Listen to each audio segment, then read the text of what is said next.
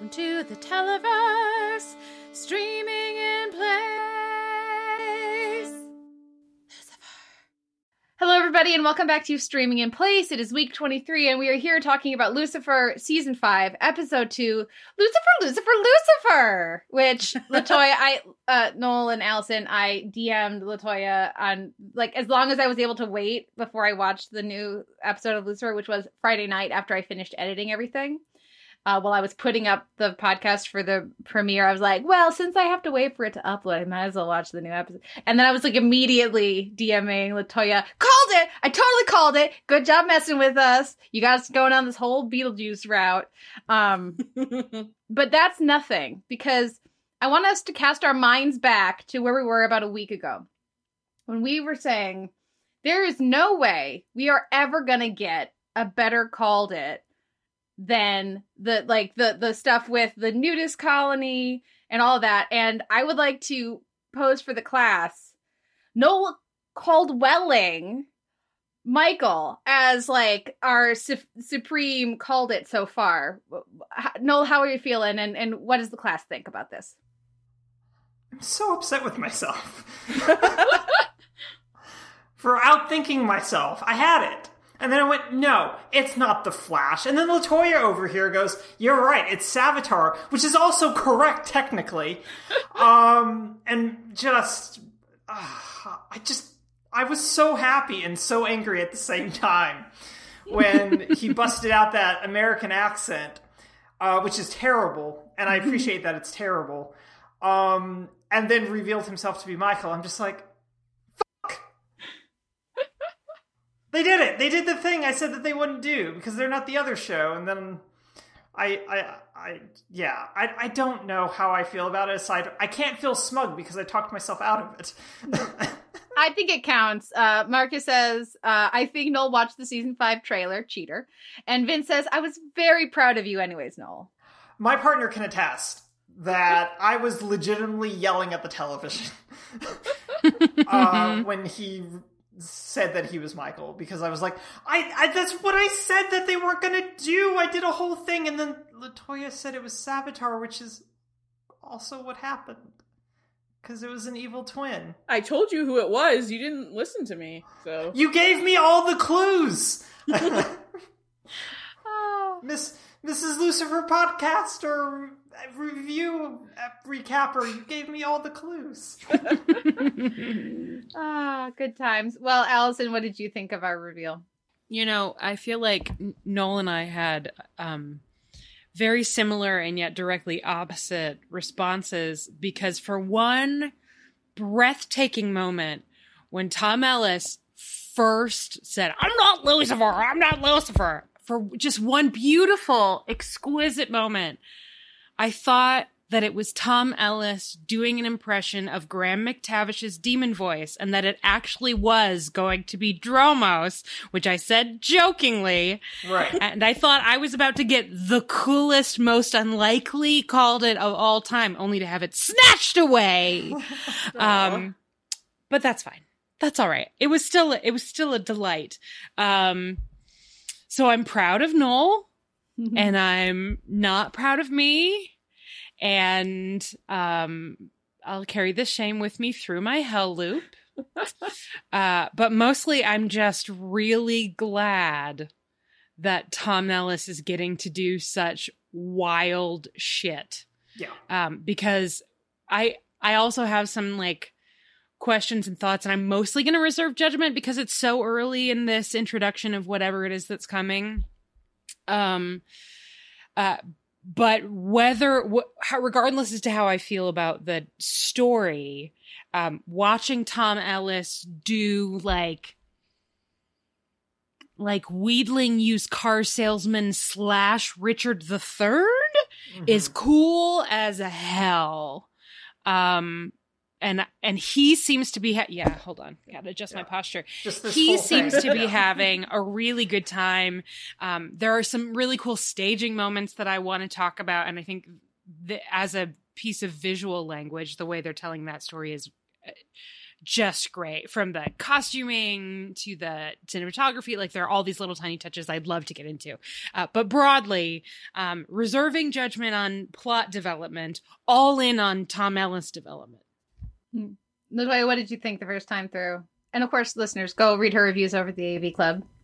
I hate that I was spoiled for it. I wish I could have experienced the excitement without knowing that it was Michael, unfortunately. But Tom Ellis's performance is it's really great. I gave him the comparison in my review of this episode to Nina Dobrev as Elena Gilbert and Catherine Pierce in The Vampire Diaries. So that is a high praise from me. Yeah. For me, it was not nearly at that point. It was not approaching a Maslany. It was not even to a Dobrev, which she's terrific in those dual roles. For me, I wasn't like, when we see Lucifer at the end, it was like, oh, thank goodness we see Lucifer. It wasn't like, that actor hasn't been here. Wait, he has, which is like the distinction for me. But it is really fun. Yeah, that's a comparison I made, basically, where it's like, I was really relieved to see Lucifer, as though he hadn't, like, Tom Ellis hadn't been in the episode the entire time. Yeah, and let's dive right in with, like, his introduction and everything, because it is disturbing watching him lie.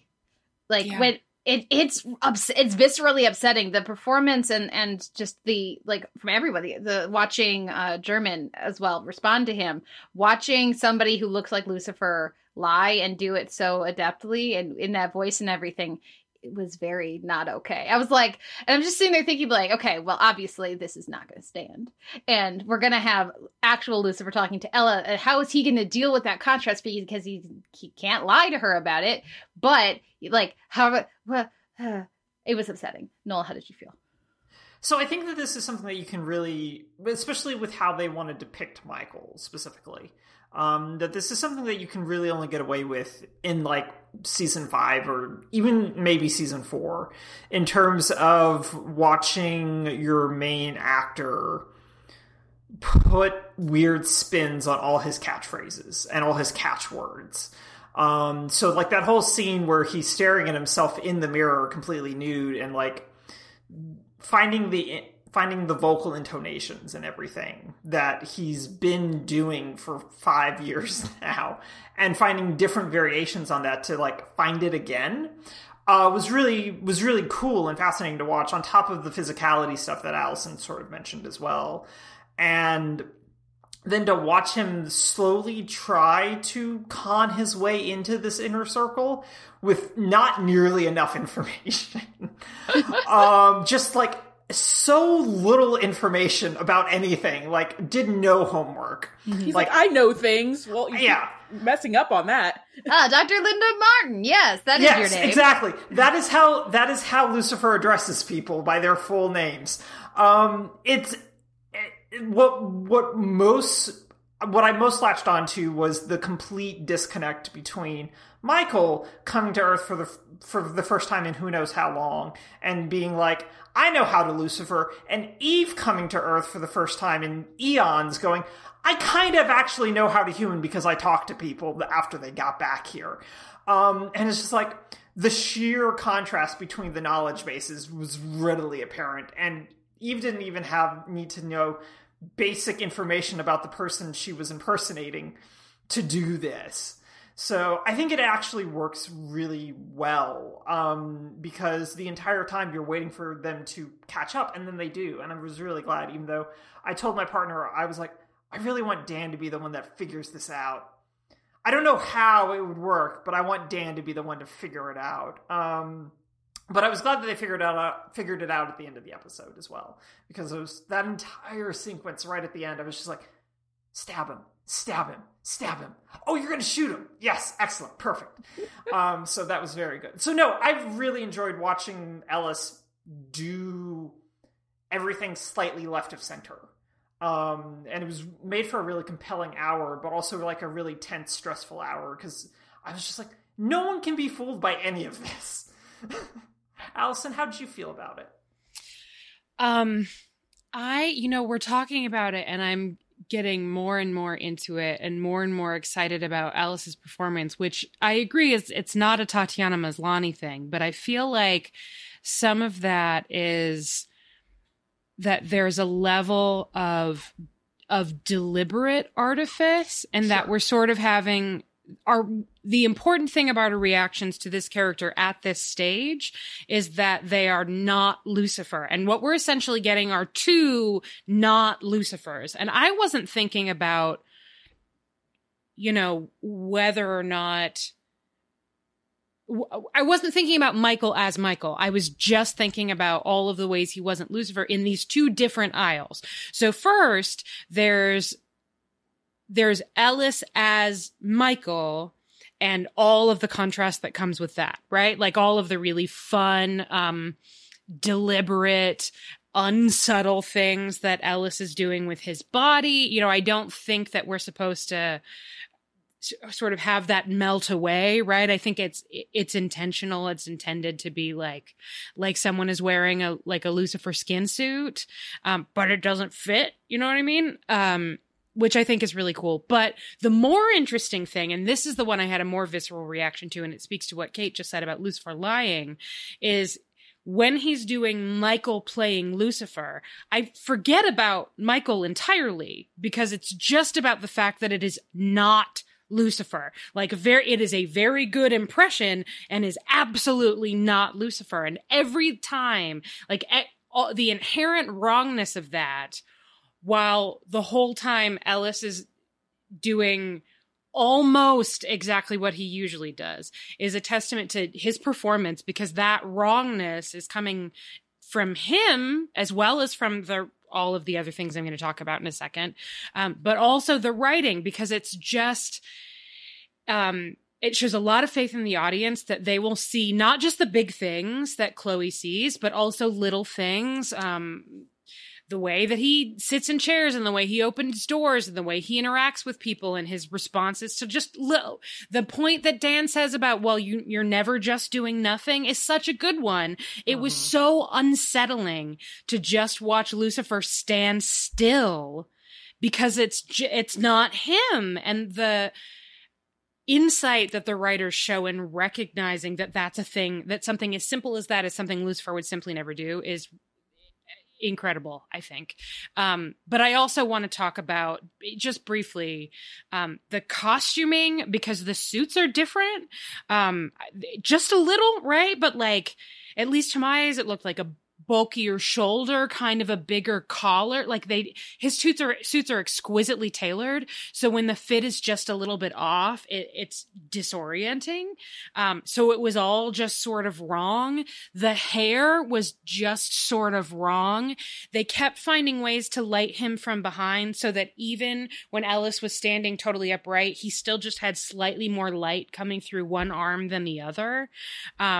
There's a lot of things with reflection. And then, I think Lauren German deserves a lot of credit too, because it's a really good Undercover Chloe. Again, I could tell that something was up, but only because I was watching really closely and I kept going back and forth on whether or not she had figured it out. I would go, oh, she's definitely figured it out. And then she would respond to him or to Maze in such a way that I'd be like, oh no, I guess not.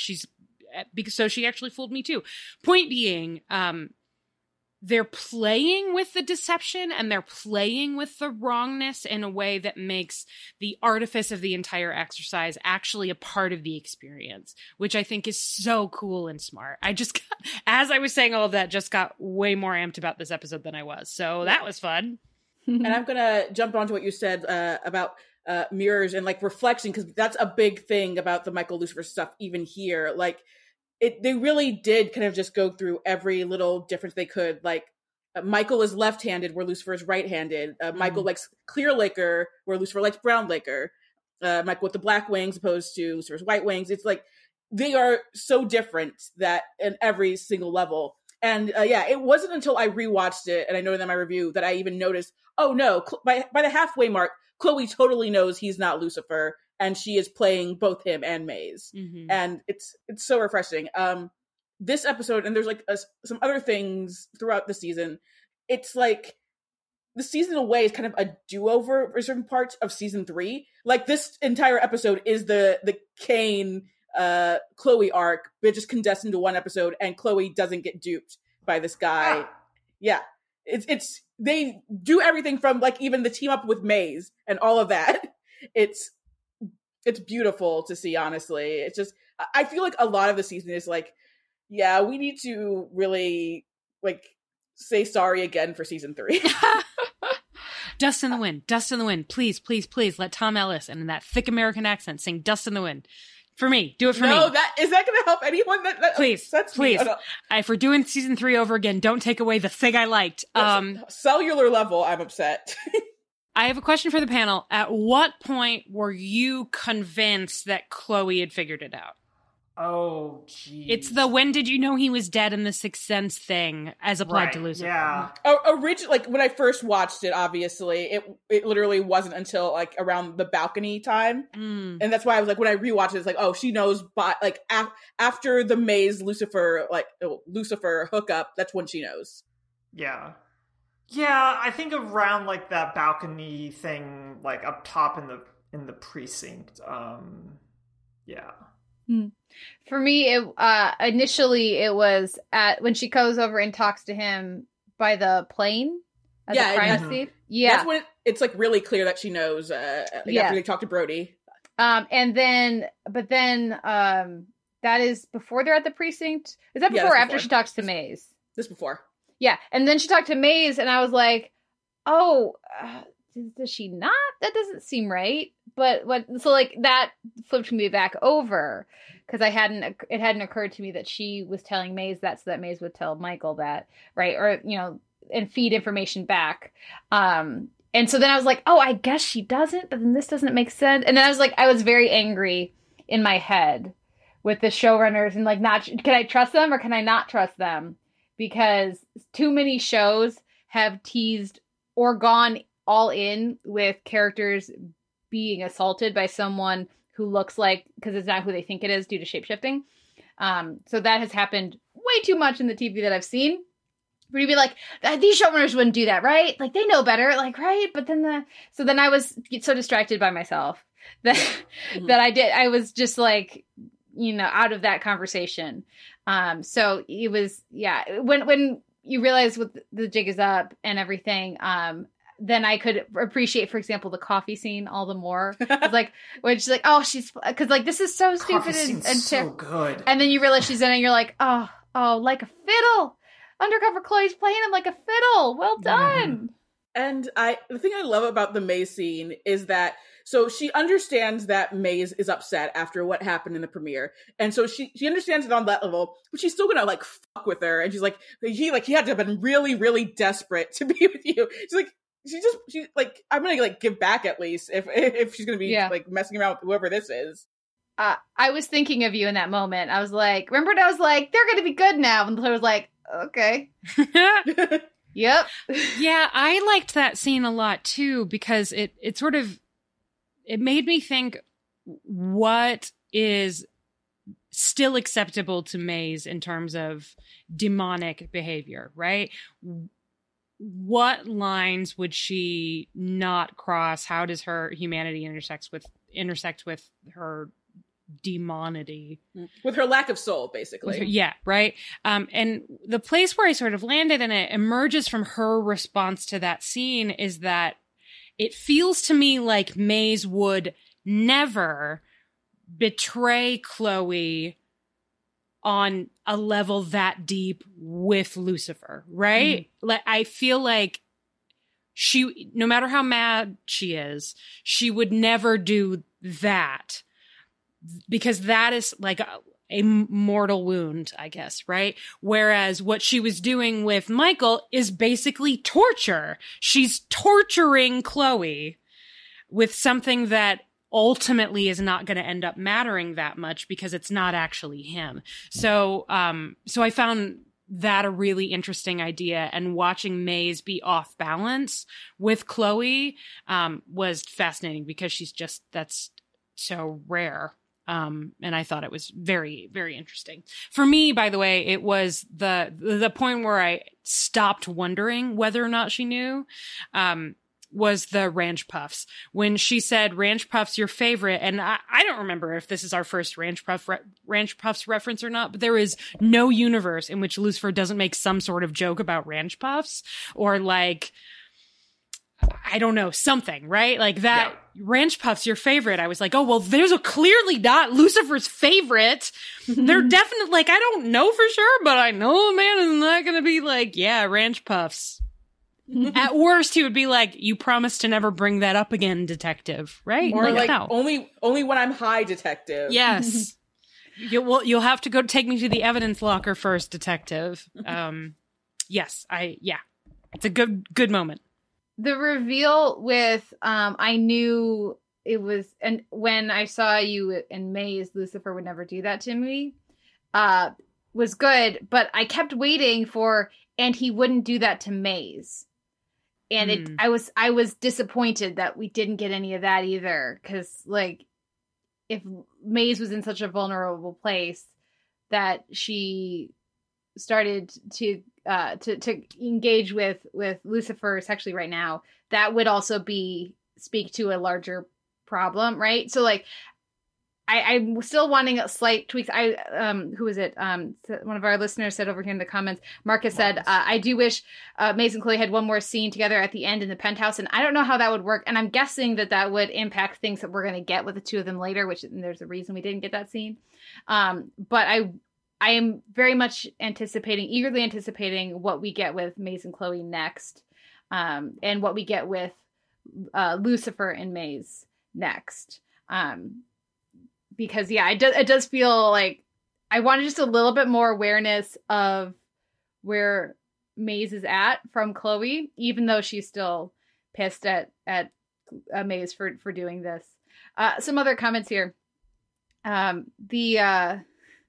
Vince says, you guys are way more into the Michael storyline than me, even on a technical level. I really hate the evil twin trope. Always have. It bugged me so much I didn't even notice all these small details because I was internally rolling my eyes the whole time. And Scottie says, Chloe being duped into bed arc is a thing we've seen before, and it was so bumming me out, and I'm so glad about where it ended. Marcus and Vince knew at the vending machine, so the Ranch Puffs. And Marcus says, that's when I got the feeling she was fishing for a slip up. And Scottie says, Lucifer's a flaming hot guy, not Ranch, clearly. So that catches us up with our comments. How do you guys feel about where Maze is at? I wasn't sure that I bought her going along with this so far. When I was reading your review, LaToya, though, and you mentioned the season 3 thing, I was like, click, that's really smart. Yep, that's what they're doing. Okay, I'm on board now. Because without this isn't spoiling anything, I don't think Maze's problem is with Lucifer leaving, because I even know it in my reviews. It's like, imagine Lucifer had stopped by and say, Maze, you want to go to hell with me? She wouldn't, because she's newly anti-Maze. She's going to stay with Linda. She's mad about abandonment, but it's like, it's greater than Lucifer in general. So she's like, fine, I'll use Michael as like, for this help so I can beat up the real Lucifer. But like, she's just trying to find ways to fix the issue that aren't going to fix the issue. So I cut her slack on that end. And again, we have to always remember, Maze has no soul. She does remarkably well for like a demon without a soul. Noel, any thoughts? No, I agree with LaToya. How she just outlined everything with Maze. I totally agree with it. It didn't really bug me that she was upset. It just felt very much like LaToya said, as being in the threat of an abandonment issue. Because she wouldn't go back to hell. There's too much stuff that she cares about here, I think, and I agree. So I think she's just upset that she wasn't told or given the opportunity to say no, basically. Like, I would have said no if you had invited me, but you didn't invite me. You didn't know I was going to say no? Yeah. Come on. Yeah. He's like, yes, I did. Yeah. Yeah. But you like to be asked still, Yes. The point remains. Yeah. Ask me if I want to go to hell first. I do want to... I'm sorry, I just imagine Lucifer asking everyone if they want to go to hell before he leaves. Hey, Ella, you want to go to hell? Yeah. I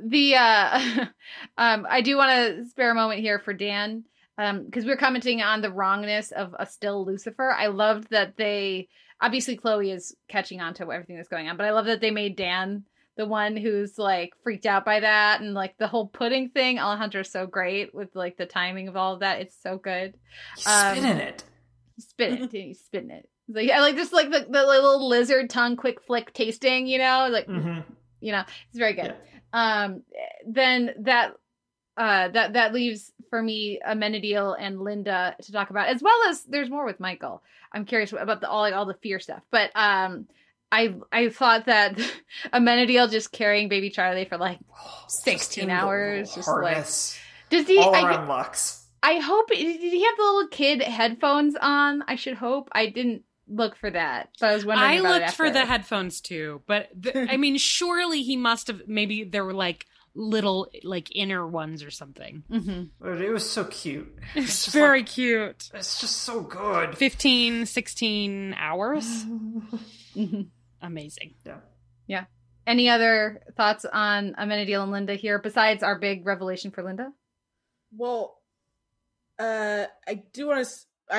We can get into, I guess, Michael's power too, mm-hmm. but I also want to address Marcus's comment about Maze and lack of soul. Mm-hmm. Go for it, yeah. Okay, so Marcus said in the chat, I figured the no soul thing just means when she dies, she's gone. The whole need a soul to be good thing that Buffy introduced, I don't think it's very good. Lots of people with souls are monsters, which is true, but part of the no soul thing is also that she was forged by Lilith to just be a torturing machine, basically to not have any other, imperative besides that, to serve Lucifer and to torture. So everything she's experiencing now is not the way she was created to experience anything. So it is it's at the lack of soul in this case, I think, is at odds with the person she is and is becoming. That's my argument. Scottie says, I would argue that we're seeing in Maze a demon who is growing a soul, and I would not be surprised if that's where we're headed. I think it's consistently one of the most interesting parts of the show is how Maze balances who she is, who she was, and who she wants to be. So yeah, it'll be interesting to track throughout the season. Vince says it's different in Buffy as basically the old person is gone when they become a vampire. They just keep the memories of them. Maze never had a previous incarnation, so she never had a soul. So this is a bit different. Vince says, who creates demons? Does the devil do that? And LaToya. Oh, yes. I noted it's Lilith. She's like, the demons are her children. Then they've noted that numerous times. Yeah. So that's we had a little bit of that in season 4 with Maze and Eve. She spoke some Lilim, which is Afrikaans. Vince says, is Lilith still around? I would assume in the, somewhere. But anyways, other thoughts on this. Marcus says that argument is still framing that a soul is something that good people have. I say it's more interesting, at least, if having a soul is relevant to one's character. And, we'll see. I'd say I'm attaching a soul to, humanity in general, which she wasn't built, quote unquote, to have humanity because she was created for a specific function. Yeah. Personality, just defining traits, empathy. And you don't, just because you have it doesn't mean you need to use it, and they're, And compare, again, to the other demons we've met, too. Yeah. Yeah, that's true. Vince says, I agree. I get hung up on technicalities. Don't apologize. It's fine. Don't apologize, fine, no. Discussion. Yeah. Well, and that we've talked about the whole sociopathy thing before as well. What would that mean for someone who doesn't feel guilt? This came up on Twitter, actually. People were talking about, and they called in LaToya to answer. And do sociopaths or do people who are incapable of feeling guilt still go to hell?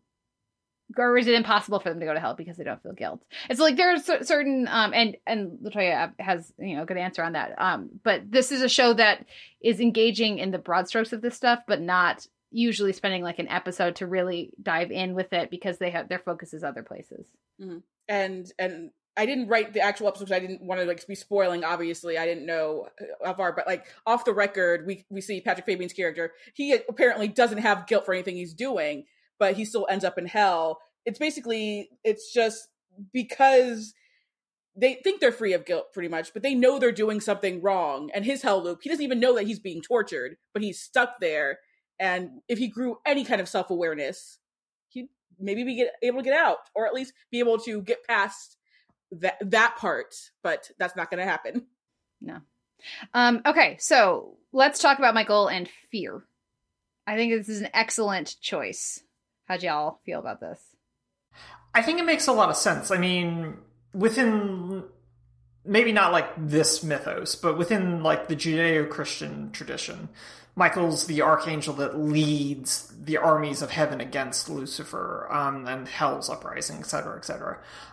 So this idea that he, as the general, instills and weaponizes fear, I think works really well as like a defining characteristic, as opposed to something more heavenly, like hope or even awe, or agape or something like that. And instead it's fear, which again works, because if you're trying to counter like an army of demons, those other traits don't necessarily work in the same way that fear does, I think. So I think that that's a really interesting sort of way of doing, to keep a D&D thing, doing like a paladin that bases it in like a darkness sort of thing, but still aligned with a good deity, if we want to get into those kind of weeds, but I don't.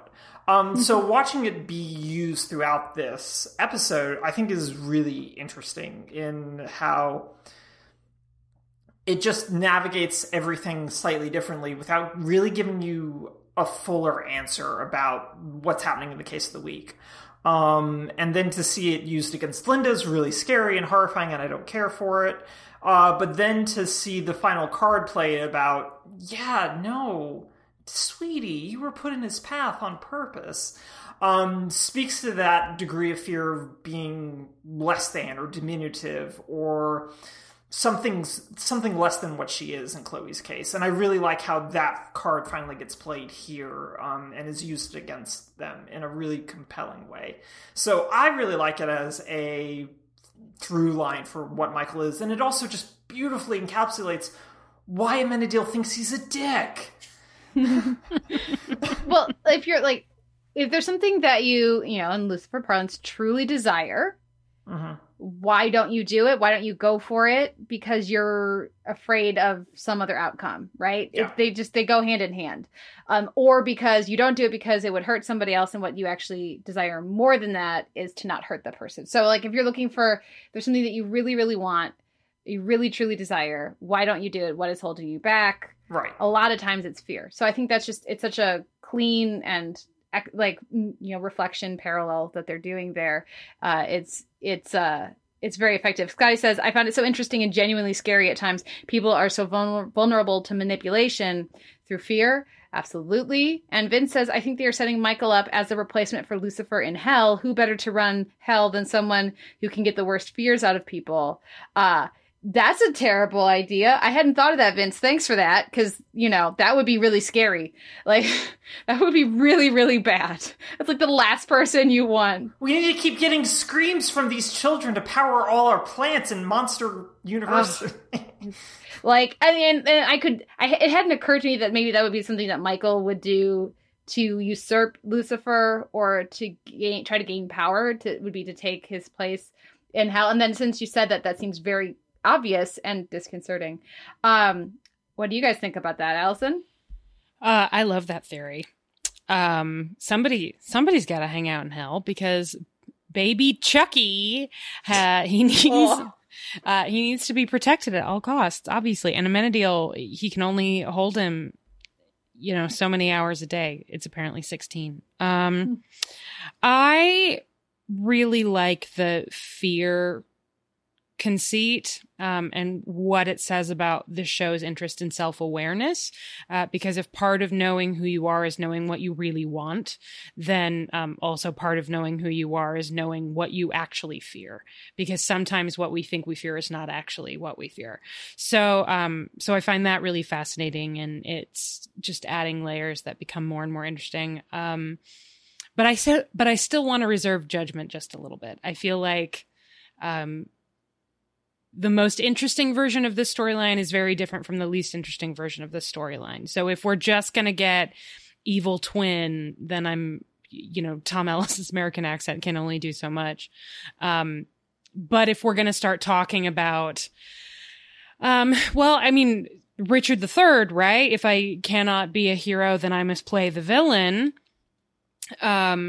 which is what seems to be happening here. If Lucifer is the golden twin, even if he's also led the rebellion against heaven twin, if he is the golden twin, then it makes sense that Michael would sort of fall in the other direction, even if our conception of good and bad and all of that gets sort of messy and confused.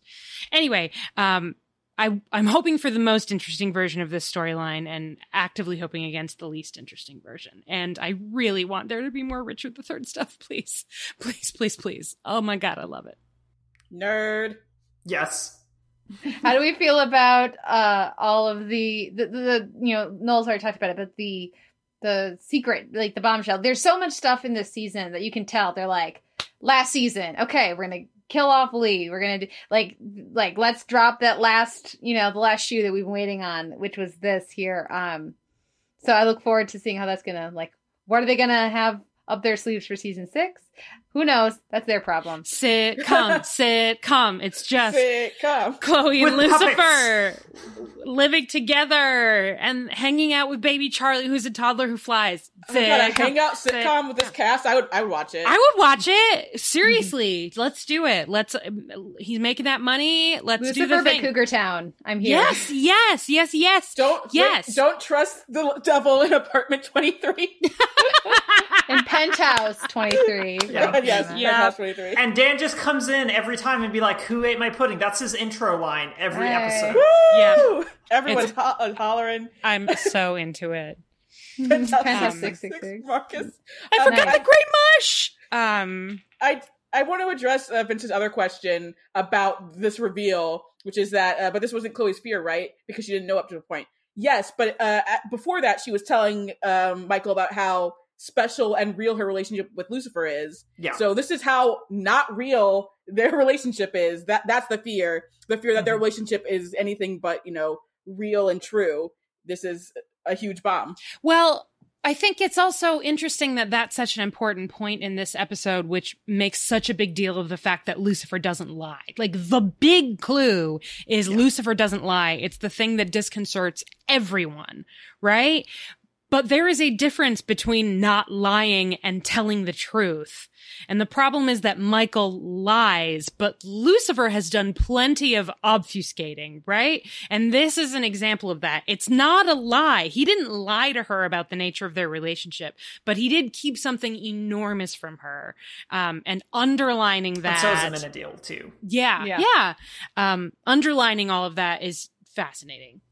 Yeah. I need a scene, and it can happen off screen. I don't need to see it, but I need a scene where Lucifer goes, you know how we were starting to get together and then I freaked out and went to Vegas and got married? It's because I found this out and it messed with me. And then I need her to get some context on all these things that we know and that Lucifer knows that she doesn't know, it would be lovely. Candy Morningstar would have been on to Michael immediately. Oh, immediately. Just immediately. 5 minutes into the episode, she figured it out. Yeah. She would have been like, "That's not Lucifer." Yeah. He would have said, "Oh, hello, my former wife, Candy Morningstar." And she'd go, "Oh, you're not Lucifer. Who are you?" She'd go, "Oh, you're Michael. I don't know how I figured this out." I'm not sure how I know that, but you are definitely Michael. Yeah. Well, do we have any final thoughts on this episode? Yeah. Yes. I do have a big knock against this episode, which is the fact that they teased me with a locked room mystery in a Mars simulator biodome, and then just pulled the sheepskin rug out from under me and didn't give me that mystery. And I'm very upset about it. I mean, instead, they gave you an insane conclusion to the case, which is that Kobe Bell's, like, partner killed this guy, and he's like, I still love you, even though you killed this woman I wasn't having an affair with. Yes, and no. It's the worst part of the episode, that conclusion. I'm like, well, if you're trying to make, like, the one-to-one, like, metaphor with Chloe, this is not the way. No, it's such a bad way of doing it.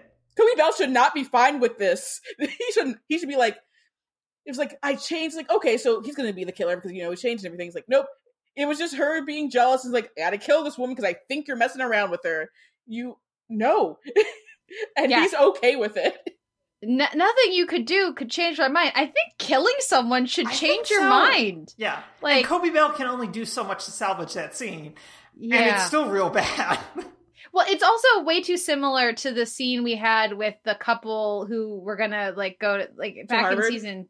Yeah, no, not well. Yeah, I didn't even think of that one. But no, the it's like season 2, maybe. Oh yeah, is it when Lucifer's about to lose Lux? Yeah. And the one is good. They don't know which one of them did it, and they both say they did it, and they're being wheeled off on a gurney because they're going to the hospital. That one at least makes sense because they're like just terrible people, clearly both of them. Yeah. But like with Kobe Bell, it's just like, this is very weird that you're like, I still love you even though you're going to prison for murder. Yeah, no, it's just, it was very frustrating, and I was very sad about it, because I really wanted a locker room mystery with this cast, because it would have been just so good, and Ella was so excited, and then they just went, no, not that, and I just went, you sons of bitches. I do agree with you. No, I was also like, when they said locker room mystery, I'm like, okay, let's do it, and they didn't do it, but it was still a good episode. Yeah, no, it's still a really good episode, but I was just like, guys, you can't tease me. You can't tease a locked room mystery and then not deliver. But it is balanced out as Marcus points out. Sharon Osbourne's in this episode, and we haven't discussed that at all. And that's just delightful. Lauren German doing an Ozzy Osbourne impression. That's the actual highlight of this episode. Yeah. Scottie says, I wanted a locked room mystery. And Vince says, Rachel Harris, my favorite scene was her line delivery of, and we're sitting. Yes, watching, like, that scene with Harris and German was very, very good. You're like, well, at least he doesn't lie. Well, the thing is, like, it was very good. It's nice to know that she's back at work. Yes. The parents were curious who was watching Baby Charlie, and then they're like, oh, Menadil must have him, and then that actually worked out later with the Bjorn. But like, if she can afford a night nurse, she can afford a nanny too. So we'll see what happens. Scottie says watching Chloe pull Lucifer in therapy was hilarious. The just the closing note of like, you guys are perfect for each other. But then Chloe's reaction is even better when she snorts and says, maybe. Good times. Okay, so we should wrap up because we've gone quite a bit long. But final thoughts, throw them in the chat. LaToya, if you can help us, what is our next episode title? Our next episode title is Diablo. With exclamation point both directions. Because it's in Spanish. So because it's in Spanish. Yeah. Diablo. Exclamatory. Make your guesses, my friends. Telenovela. Okay. Excellent. Yeah, I'm going to co-sign that. Co-sign. Yeah, telenovela that's being filmed in LA. Yeah. Okay. They better do that now because they've already not given us a locker room mystery. So I demand a telenovela.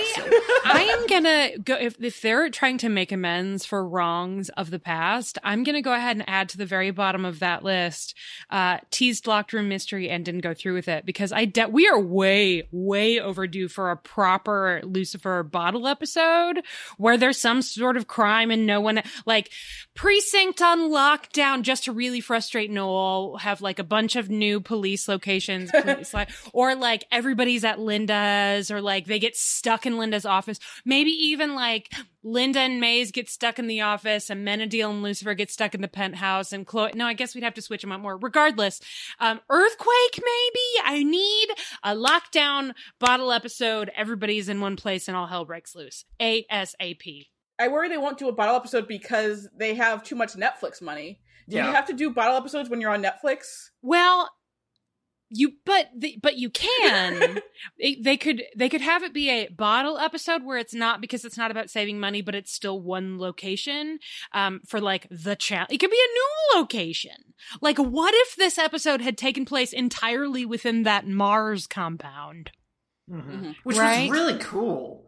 Like that whole hallway shot was just great. Yeah, very cool. Yeah. Vince says, Vince's guess is that Ella's grandma suddenly appears to help Ella find a suitor, which would be fun. And comment on their fabulous trip to the opera. That would be super, super duper fun. I actually know what the title is about. This is one of those things that the showrunners don't think is a spoiler, that I think is a spoiler. So, I won't comment on that. We're both wrong, Allison. All right. But I'm very, very much looking forward to it. And I'm surprised it's this early in the season. I would not have anticipated that, but I'm looking forward to, like, with the urgency that we got at that last scene with Amenadiel and Lucifer in just like a few lines. I'm very much looking forward to where the episode is going to pick up next. And because we didn't get really much Ella in the last one, I'm hoping we get more Ella in this one. So, you know, yeah, I guess that's all I'll say. Speaking of Ella, sorry. Yeah, oh no, I was going to say, speaking of Ella, I really loved Ella repeatedly hitting Lucifer with her shoe. What a delight. We were cheering. There's cheering from the closet couch. I love that she was having sex dreams about Aragorn from Lord of the Rings. Aragorn, that's not your sword. Woo! Good times. Well, okay, that will wrap us up. Vince is going to go watch this right now, even though it's 9:20 at night where he is. Yeah, I would watch this right now, but I have to work, so I can't do it. I've already watched it. Yeah, well, yeah, no, and I've already seen like the image preview for episode 4. So now you've been spoiled like Kate was. Yeah. Allison. I was also spoiled. It's I'll just let you know, it's great, by the way. Can't wait. I'm very much looking forward to it. It's but Don't be spoiled. Don't anybody go looking for what we're talking about. I wish I didn't know, but I am delighted all the same. Yeah. Okay, we're going to talk around that tomorrow, but for now, we're all done. Thank you to Vince and Marcus and Scottie for hanging out with us today in the chat, and thank you everyone for listening. We will be back tomorrow. Bye! Bye!